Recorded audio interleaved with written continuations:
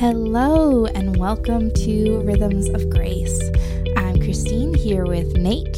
Hello. And Sung. Yo, yo. And we are continuing in our series, Things We Wish We'd Known. Sung, we've been kind of shifting around. What are we talking about? I was stuck in traffic. Wow. So we weren't sure whether Nate was going to make it to the studio this morning. So I said to Christine, if Nate doesn't show up, I have an alternative plan. And then right then he showed up. Boom. That very moment. So the plan was, we've been talking about marriage, like things I wish I knew. And, I didn't want to put you on the spot because you have so much experience, Christine.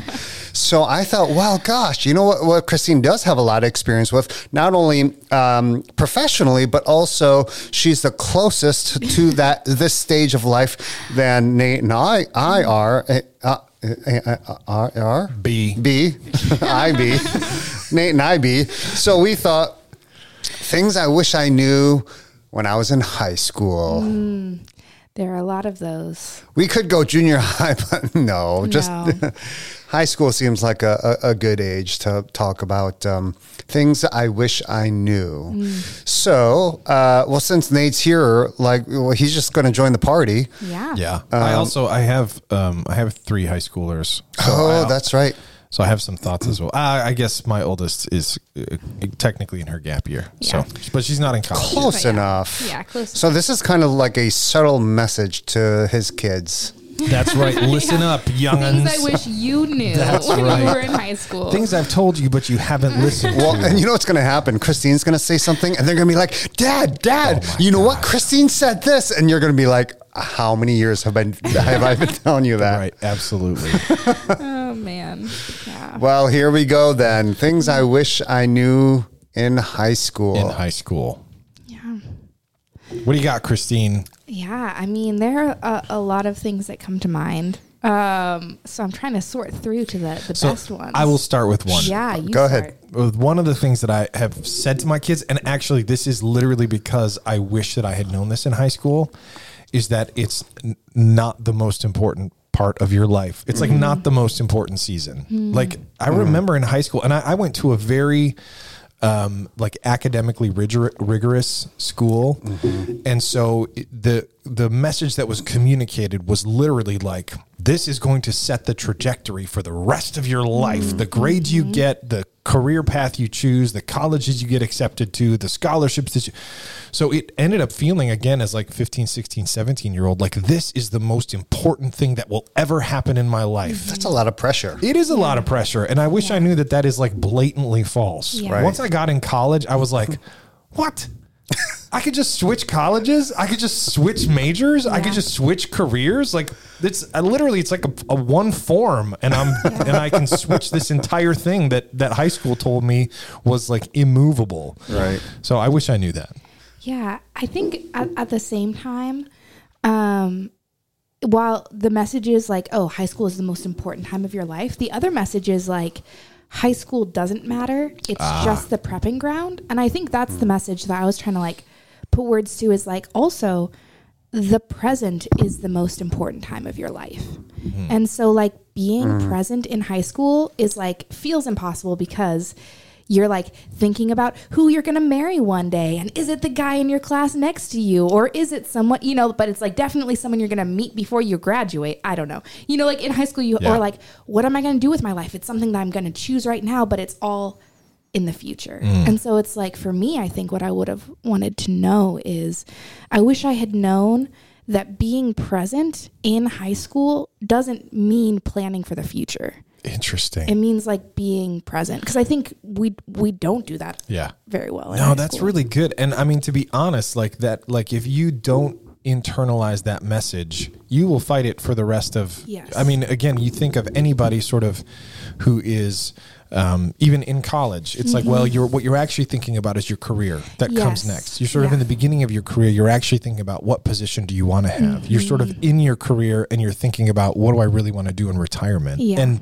you sort of create this pattern of always sacrificing the present for some sort of future something that's out there. Yeah. And those compromises accumulate over time. Yeah. Yeah. And like thinking about the future, obviously useful, important. Yeah. Necessary. Necessary.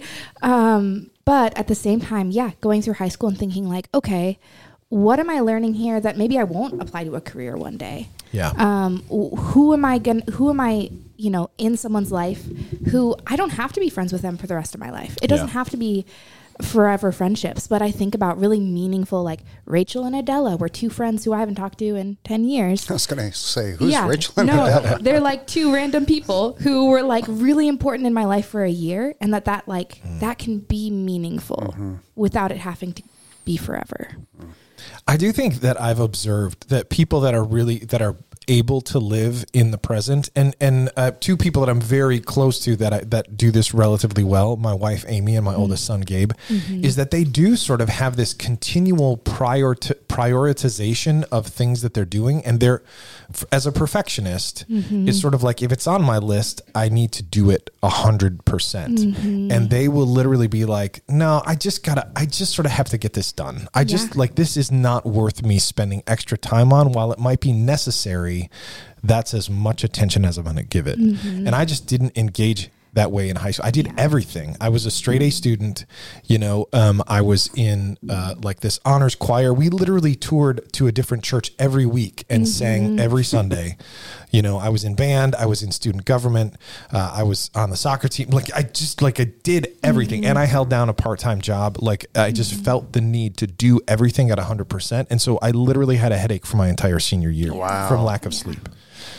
Yeah. And I think it's one of those things where it's possible to engage in all of those things only if you're able to give them each the amount of energy they need. And not the 100%. But yeah. It's a good one. So it's not only that it's not that high school is the most important, but that being present is the most important. Yeah. It's good. I'm writing that down. What would you say about hormones? Oh man. I think for me, it's realizing that what you feel is not always true. Because. And that's coming from a feeler. Yes. And that's coming from a feeler. And that's something, even once the hormones settle, words of wisdom for us all. Right. Especially in middle school and high school, feeling like everything feels big. Everything feels big. The good feels big, and the bad feels big, and what you feel isn't always true. So I'm going to provide the counterpoint like you did to mine, which is one of the things that I wish I had learned, is that your feelings are trying to tell you something. I grew up just literally trying to ignore my feelings. Wow. It doesn't matter if I'm tired or uninterested or whatever, literally sort of my path is decided, and I'm just going to do it. And it wasn't until literally 3 years ago in therapy where my therapist said to me over and over and over again, your feelings are trying to tell you something. Again, it's not, the way I describe it is that feelings are a starting line. It's not necessarily the absolute, but it is a place to start processing. And since I just sort of was feelings aren't real, I wish that I had learned that much earlier on. It's like the little flashing lights on your dashboard. The check engine light, it's been on for years, but you have to still look at it, pay attention, make sure it's not something serious. Yeah. So it's this little light that says check this out. Yep. Give this some thought. Yep. Yeah. This is great. Ding, ding, ding. Round 3. Here we go. The next sparring debate. What would you say? It's one of those things where both are true. You know what I mean? Yeah. No, absolutely. This is complicated. Right. And I think that's the great part of this is the paradox of both of these things. It's both sides. They're both true. Yeah. So can I say? Yeah. Oh, I was going to say something else about hormones, but now I totally forgot it. Did you hear something? Yeah, there's a baby here. Oh, I thought it was a cat. I don't know. And I was maybe it is a cat. Oh no, it's a little baby. kid. Wait, who's here? I don't know. I don't know. I thought we were alone. Careful what you say. Okay, what was your last I thing? don't remember. It was about Okay. hormones, though, and I just absolutely can't remember it. So, oh well. Okay, if it comes back, then you could just blurt it out, no matter what we're talking about. Got it. What would you say about friendships? Yeah, Nate, you look like you have some thoughts. I'm not sure what they are. I just know that I have them. I have a feeling I'm trying to identify it. Yeah. Okay, well, I'll start then. Bring it.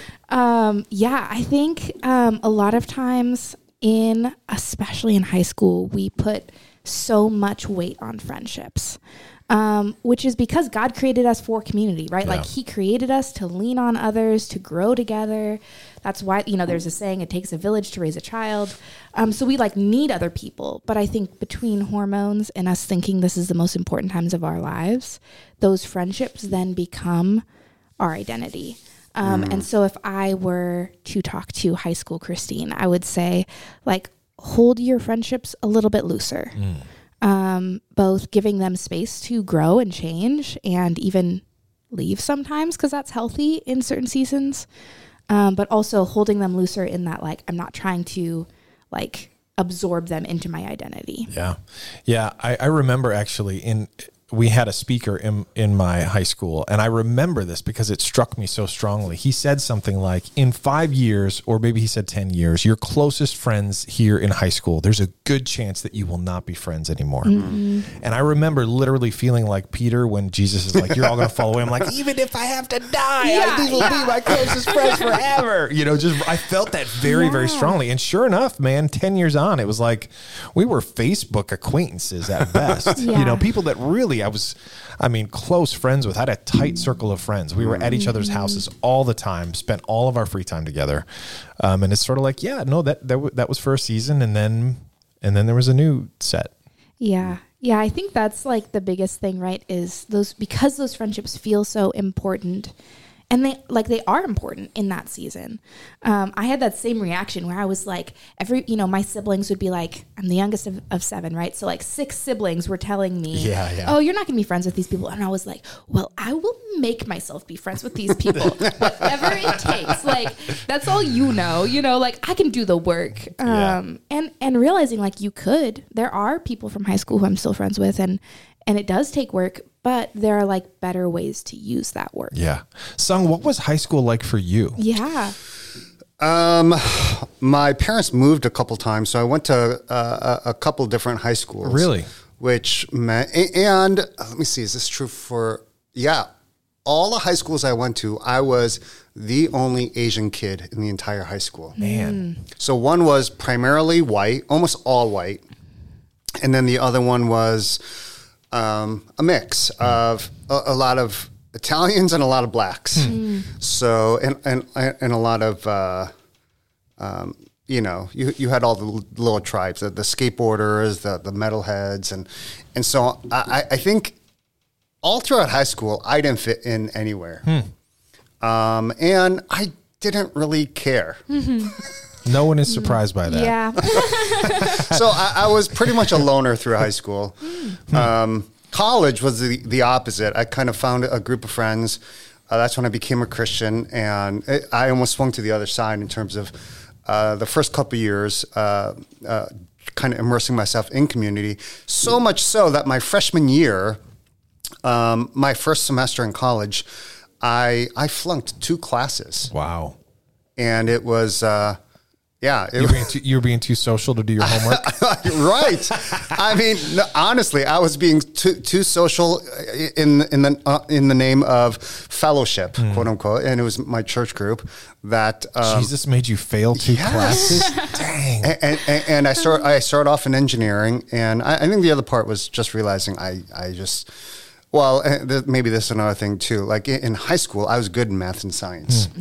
I thought, okay, that's what I'm going to do. Yeah. And then I get to college and go, oh man, what I learned the whole year in chemistry, I learned in a month in college. Yeah. And so it's just a whole nother level. And so I think even just your dreams that you have in high school, of what you want to be and do, you have to hold kind of lightly as well too. Because that's really good. I mean, honestly, in high school, because I was one of those really, especially my senior year of high school, I was a really angry pastor's kid, and I remember telling my dad, the last thing I'll ever be is a pastor. Yeah. Right. Yeah.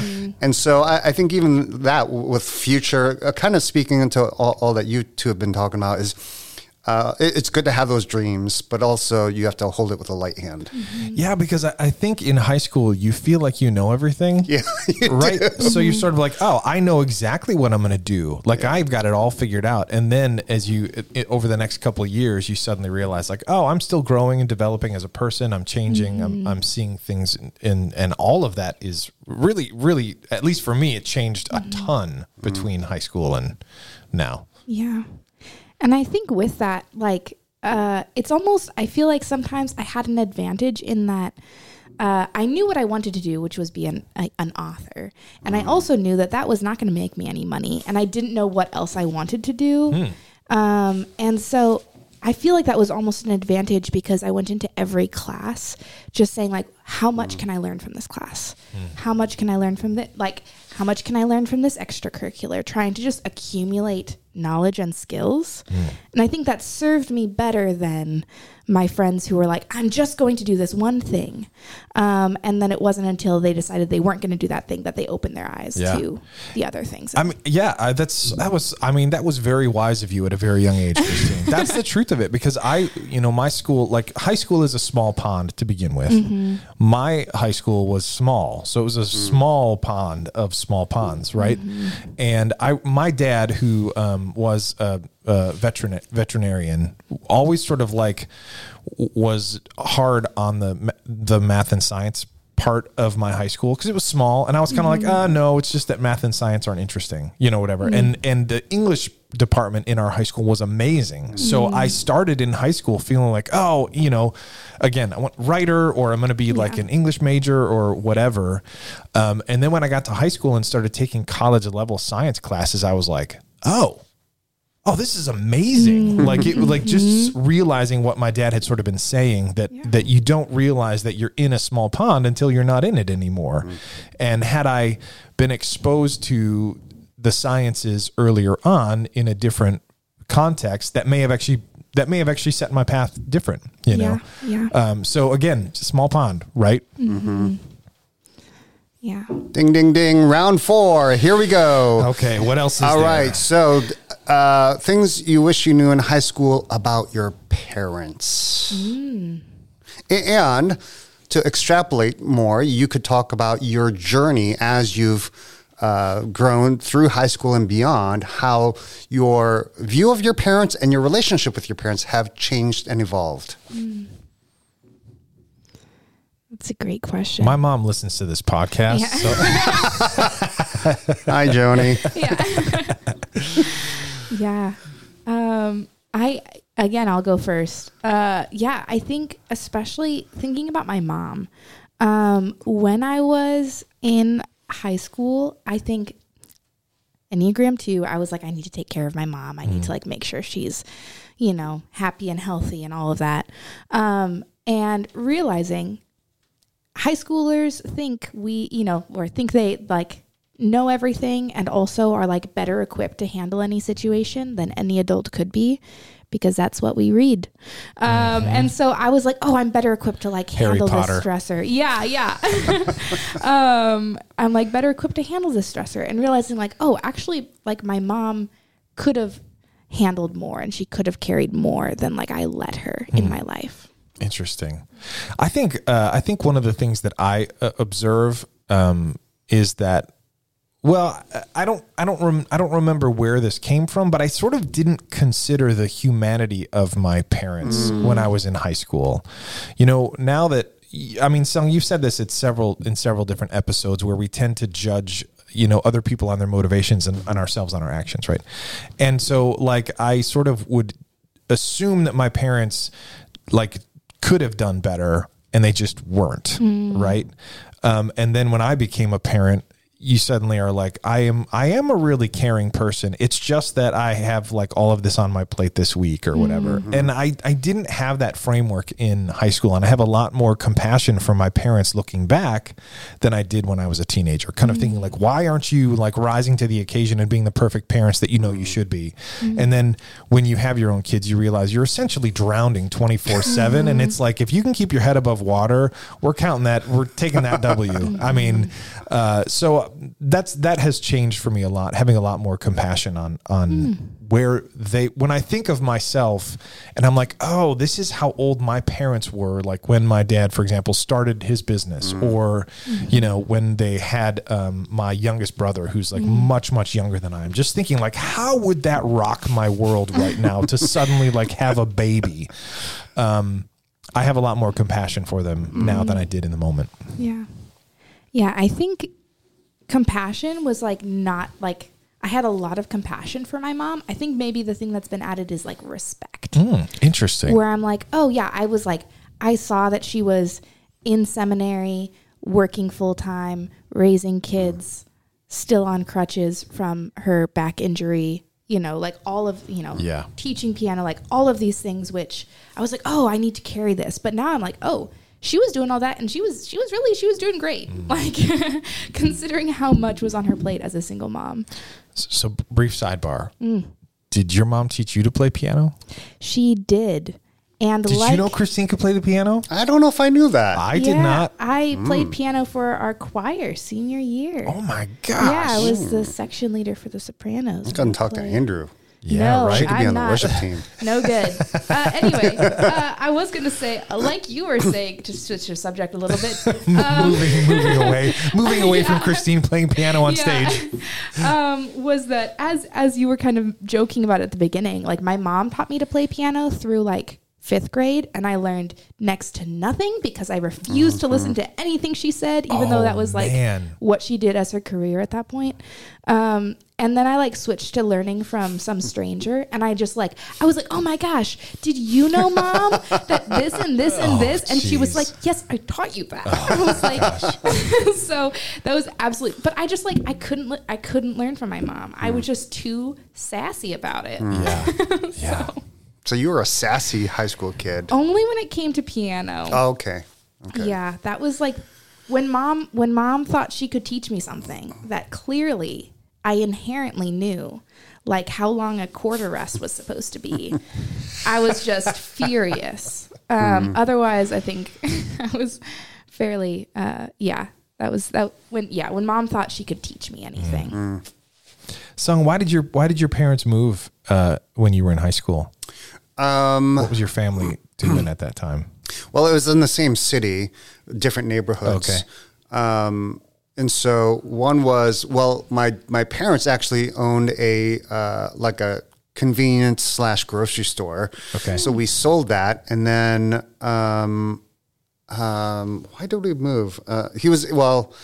Then we moved to because my dad was pastoring a church. I see.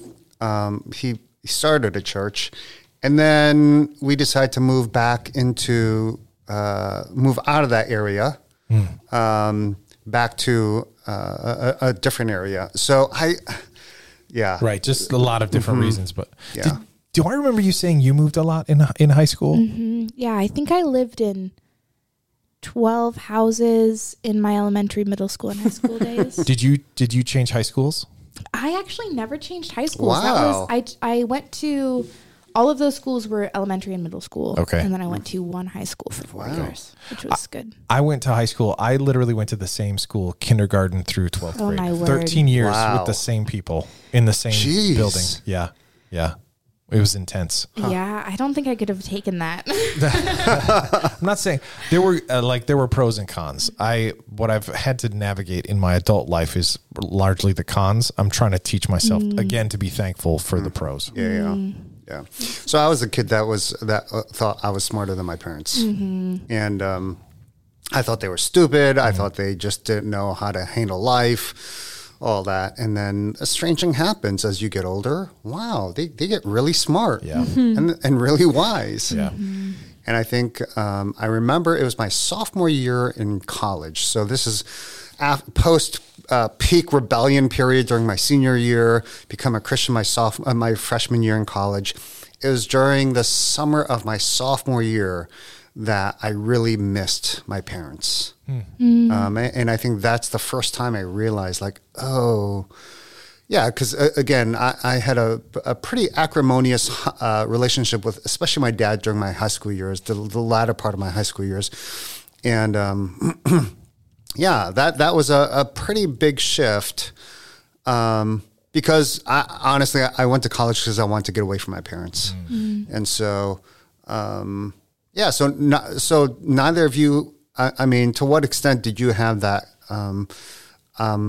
you know, you couldn't learn from your mom because you were sassy, but like, did you have any kind of anger, bitterness, resentment, or any other kind of like looking down on your parents growing up, or?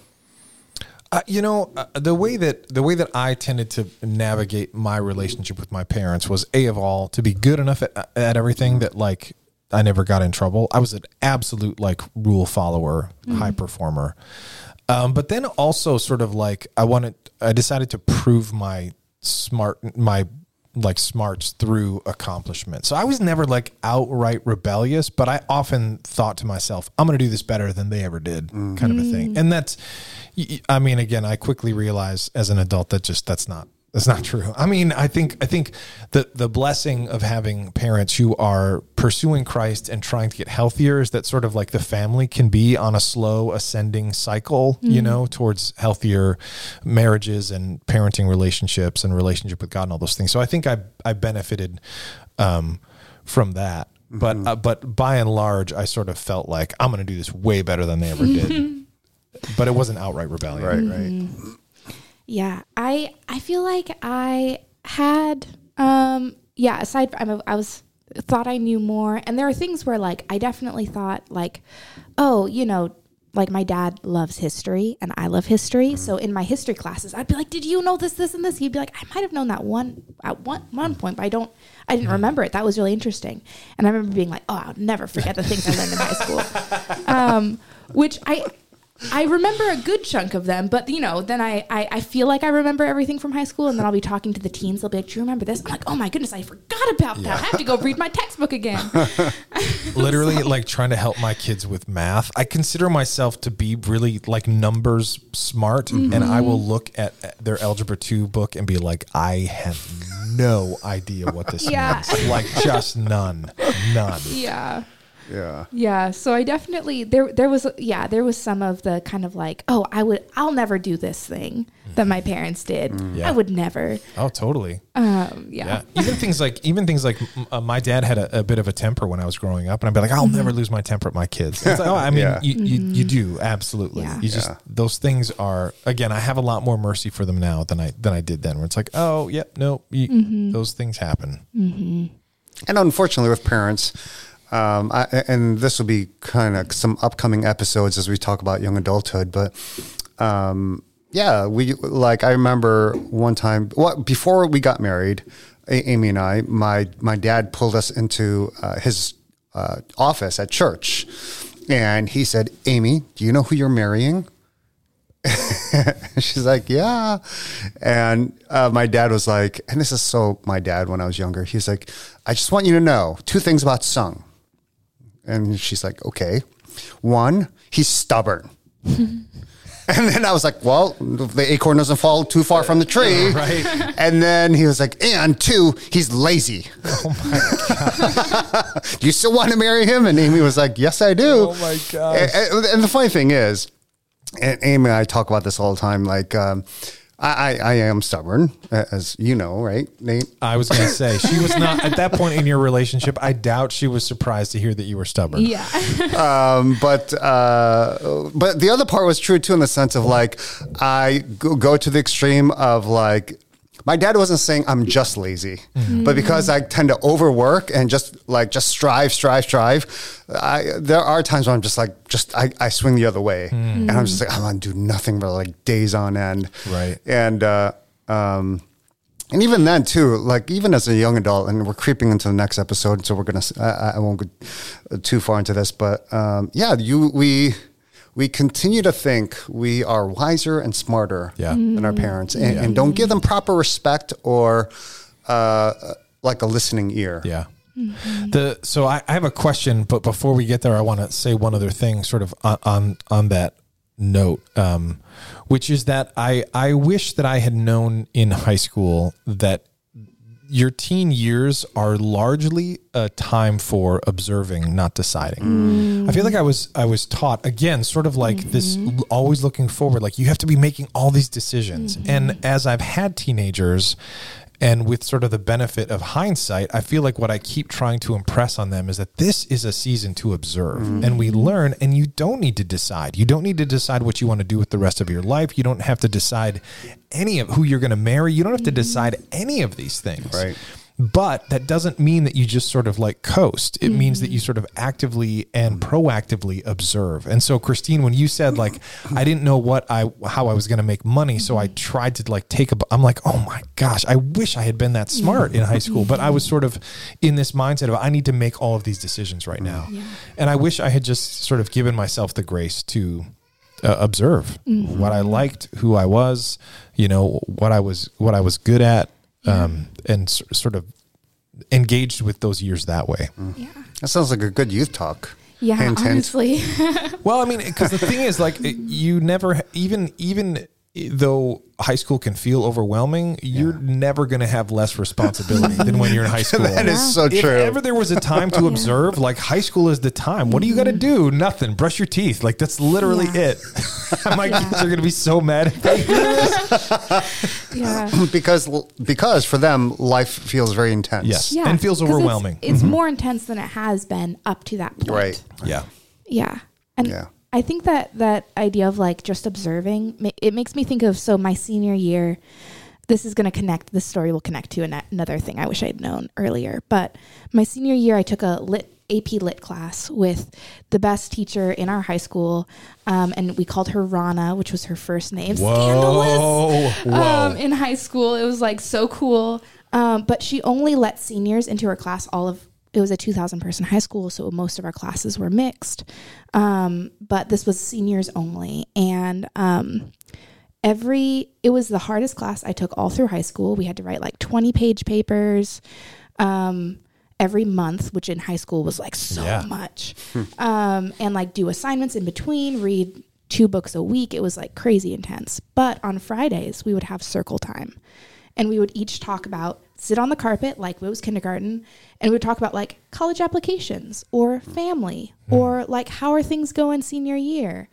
And every day we would have an observation journal where all we were supposed to do is write down things we were seeing, hearing, smelling, that we like were just observing, like things we were feeling that we wanted to remember, not like planning ahead, just observations in the present moment.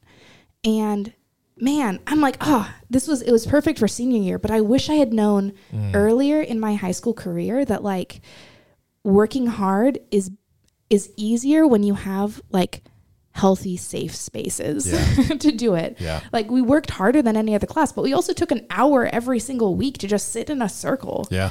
And that like both of those can exist, and that, just observing the world around you is like an important part of growing. It really is. I remember, so again, I went to a private conservative Christian high school, which again, there's a strong lean in at that time, and maybe in that sort of community of faith, to have lots of things figured out. And again, like decided, like, and so I spent a lot of my high school years forming opinions on faith and things like that. And when I got to college, I took one of the most helpful classes that I've ever taken, where our assignment every week was to read an article and summarize it. Not what do you think of this? Tell me what the author is saying. And it was really the first time in my life where I was not being asked to form an opinion about what I was reading, but literally just like, can you reflect someone else's thoughts? And man, I struggled with that and struggled with that and struggled with that. And then I remember there was like sort of this aha moment where it's like you can observe without forming an opinion. Like it blew my mind because all through high school, the thing was like, I mean, again, like the verse that was just pounded into us was like, always have a reason, to defend for a reason for the hope that you have. So it's like, there's got to be all these reasons. It's like decision. And the ability to observe and understand has been transformative in my life. I just wish I had done that earlier. But that made me want to ask each of you, like, what was your faith journey like when you were in high school? And are there things that you wish you had known about faith? And I think it's going to be interesting, son, because your dad was a pastor, but you also were sort of like anti-faith at that season. So I'm just interested to hear what that was like for each of you. Yeah. Do you want to kick us off, son? So faith growing up as a kid, through elementary school, junior high, it was fine. It was just part of life. Yeah. I think when I was going through kind of, I think like most PKs, pastors' kids, my view on faith was shaped by my dad being a pastor. In good ways in the early years, and then in not so good ways in the later years, especially as our relationship got pretty rocky. And so so growing up, well, behind the scenes too, as a pastor's kid, being Asian, being the firstborn son, a lot of pressure, both academically, spiritually, and just even at church, people expecting you to be as good as your dad. And so there's this high pressure to be good. And I would have known to say it this way when I was younger, but being an Enneagram 8, like trying to ask somebody to conform to something just doesn't work. Right. And so I didn't realize that about myself. I would just push away against expectations, and it just caused a lot of just drama and trauma during the high school years. And I don't think I thought faith was about just being good. Putting on a show that God was separated from Monday to Saturday. It was just on Sunday. And especially when other people were watching. And so really, so there was no journey there in terms of, the journey was that there was no relationship with God. It was just duty and ritual, and that's all it was. And as my relationship with my parents got really rocky, inside, I just kind of cast the whole thing aside.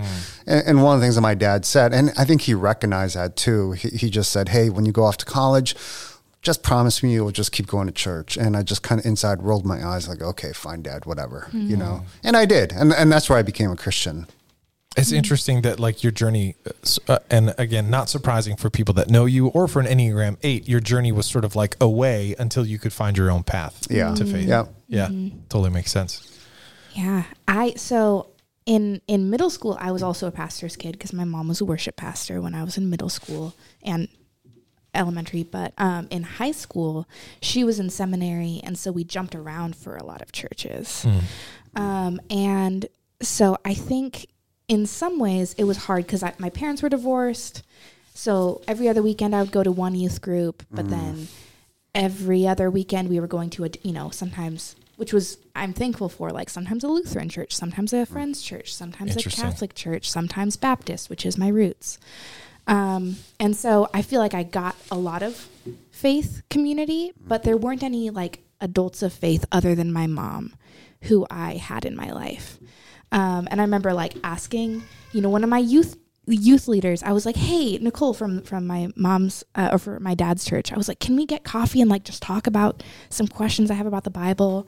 And she did, which I'm thankful. And as an adult, I'm like, oh yeah, I can see why she was surprised, but she was kind of the whole time, she was like, what do you want from me? Kind of like not sure. And I was like, I just want someone I can ask my questions. Yeah. So my faith journey was largely personal. Like it was me with my Bible and my prayer journal, just like trying to figure out what the Bible said, with like a longing for community, which is a good part of like my calling now. But it was personal, me and God, kind of outside of the context of the body of Christ. Interesting. And yours? I mean, and I know that I've shared this also in previous episodes, but like I sort of lived in two worlds, right? My school was Baptist, very, very conservative, literally like no dancing, no drinking, no playing cards, like none of that. And then my church and youth group were charismatic.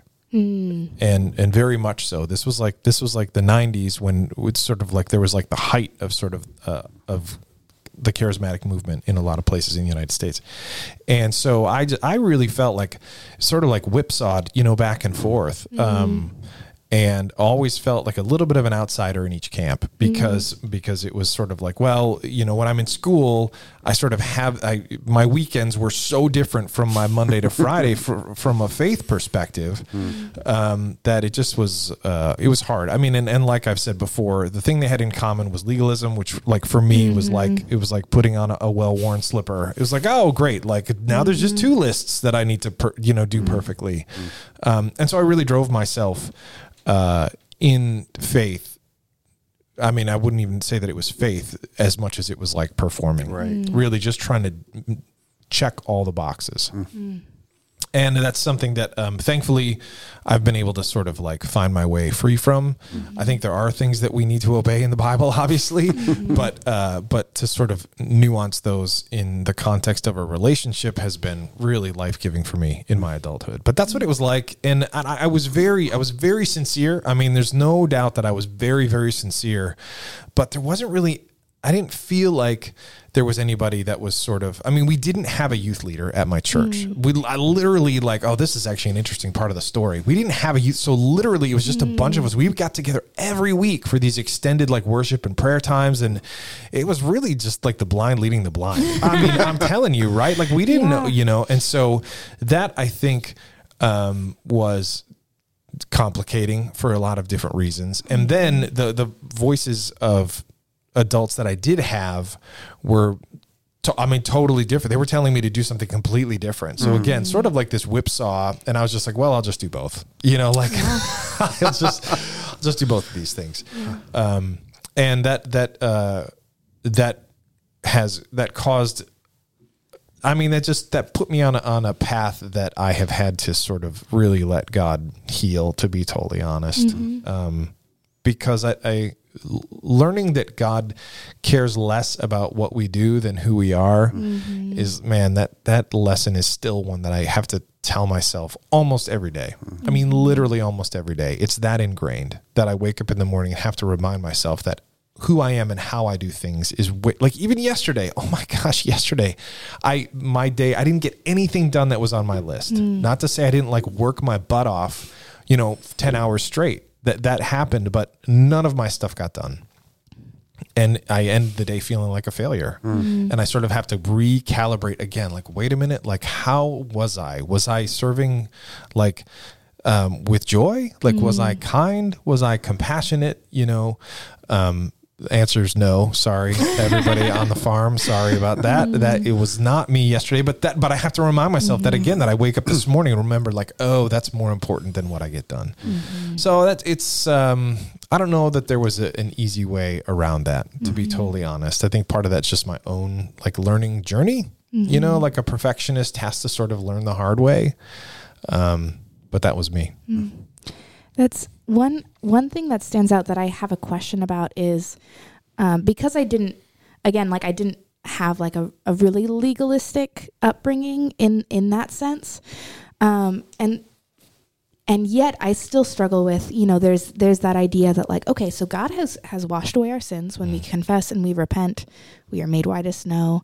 But I feel like a lot of times, especially for like people in my life who have grown up in more legalistic traditions, it's like, okay, but I still have to continue confessing and repenting the thing that God has washed white as snow. Like, did you feel that? Like even though you confessed and repented, like your list never got smaller. Oh no, saved by grace, sanctified by works. Like 100%, like 100%. That's how I lived. Sort of like God loved me before I was redeemed, and now that I'm redeemed, like everything else is up to me now, absolutely. And I don't know, it's possible that wasn't the only message being preached, but that certainly is the one that I internalized. Yeah, that makes sense. I will say for those who maybe have teenagers or students that grew up like or are kind of engaging their faith the way I did in high school, which was they're not. Two things that really stick out to me as I look back. One was, and this is like a certain time period, they used to hand out in Sunday school these little like almost like small graphic novels of like Jesus and Paul. That was the only thing that I would get engaged in. I would read it. And while I don't remember like the stories or whatever, I remember that was the only thing that kind of got me drawn into the stories of the Bible. And that still is a very significant impression on me during my high school years. Like that was the one thing in church that they passed out that I actually was interested in. The other thing too was we didn't have a large youth group. And so it was like basically myself and some relatives, cousins, and a couple kids. And so high school was pretty lonely, not only because I felt like my parents were never around, but there was one set of Sunday school teachers, Chip and Sue. He was in the military, like a sergeant or something, and she stayed at home. Mixed marriage. She was Korean, he was white, and the only thing I remember, they would teach our Sunday school class. I don't remember anything he said, but the thing I do remember is the feeling of he wanted to hang out with us. They both wanted to hang out with us. So outside of church, they'd be like, "Hey, you guys want to do this?" And so sometimes it'd be me and just a couple of kids. We would just hang out. And looking back, those two things were just like significant markers during the season when I just felt totally dead spiritually, totally unengaged. There were little sparks, right? That little resource that kind of, because I collected comic books, and so it kind of intersected with an area of interest for me. And then just relationship of adults, of people who just, I sensed, cared about me. Yeah, my wife had the exact same experience in high school. Not that she was disinterested in faith in any way, but her youth leaders stayed a source of guidance and like safe adults into our early marriage. You know, they did our premarital counseling and they had kids before we did, so we went to them for parenting advice and all those things. It is helpful to allow other adults to speak into your kid's life, especially if it feels like they're not listening, you know? Yeah. And that's, I think, earlier I mentioned like, oh, I wasn't, I didn't have that in my life. Yeah. And I think the other thing, and this is something, why I do well in Ann Arbor, is a lot of times we think like, oh, well, you have to get started, like you have to get plugged in early, and it has to be middle school through high school or whatever. But like my senior year, I got plugged into a church, and I just remember I was like, oh, I'm a senior. Like it's probably like I only have 1 year here. They're probably not gonna, for 6 years I haven't been accepted at this other church where I was only there every other week, but like instantly they like brought me in, and I still talk to. Like Eric just emailed me. He was the youth pastor there and was like, "Hey, I saw you're a youth pastor. That's great." And like I still connect with Mary, his wife, like more regularly. And I think, it feels, at least for me, like sometimes like, oh, there's only one semester left. There's only 1 year left, but like there isn't actually a too late for community. There isn't like a too short of a time to get plugged in and to get connected. 'Cause that was like, that was my first experience of like real Christian community. And I still think about that when I'm like deciding how to lead the youth group. I think about the way that Eric and Mary loved us. And the way that the other seniors, poured out. So we have been talking for almost an hour at this point. There's a lot of lessons from high school, right? So that's for you high school kids or youth leaders who feel like, does anything I say or do make a difference? Or parents of teenagers. Yeah, so we will see you next week as we move on from our high school years into young adulthood.